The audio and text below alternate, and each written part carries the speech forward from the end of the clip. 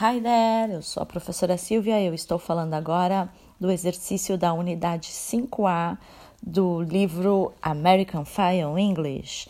Lá na página 37, pessoal, nós temos um texto que fala sobre o American Idol. E logo embaixo se diz assim, winners. Win é o verbo vencer, winners é vencedores. Então, American Idol winners. E logo abaixo, where are they now? Onde eles estão agora?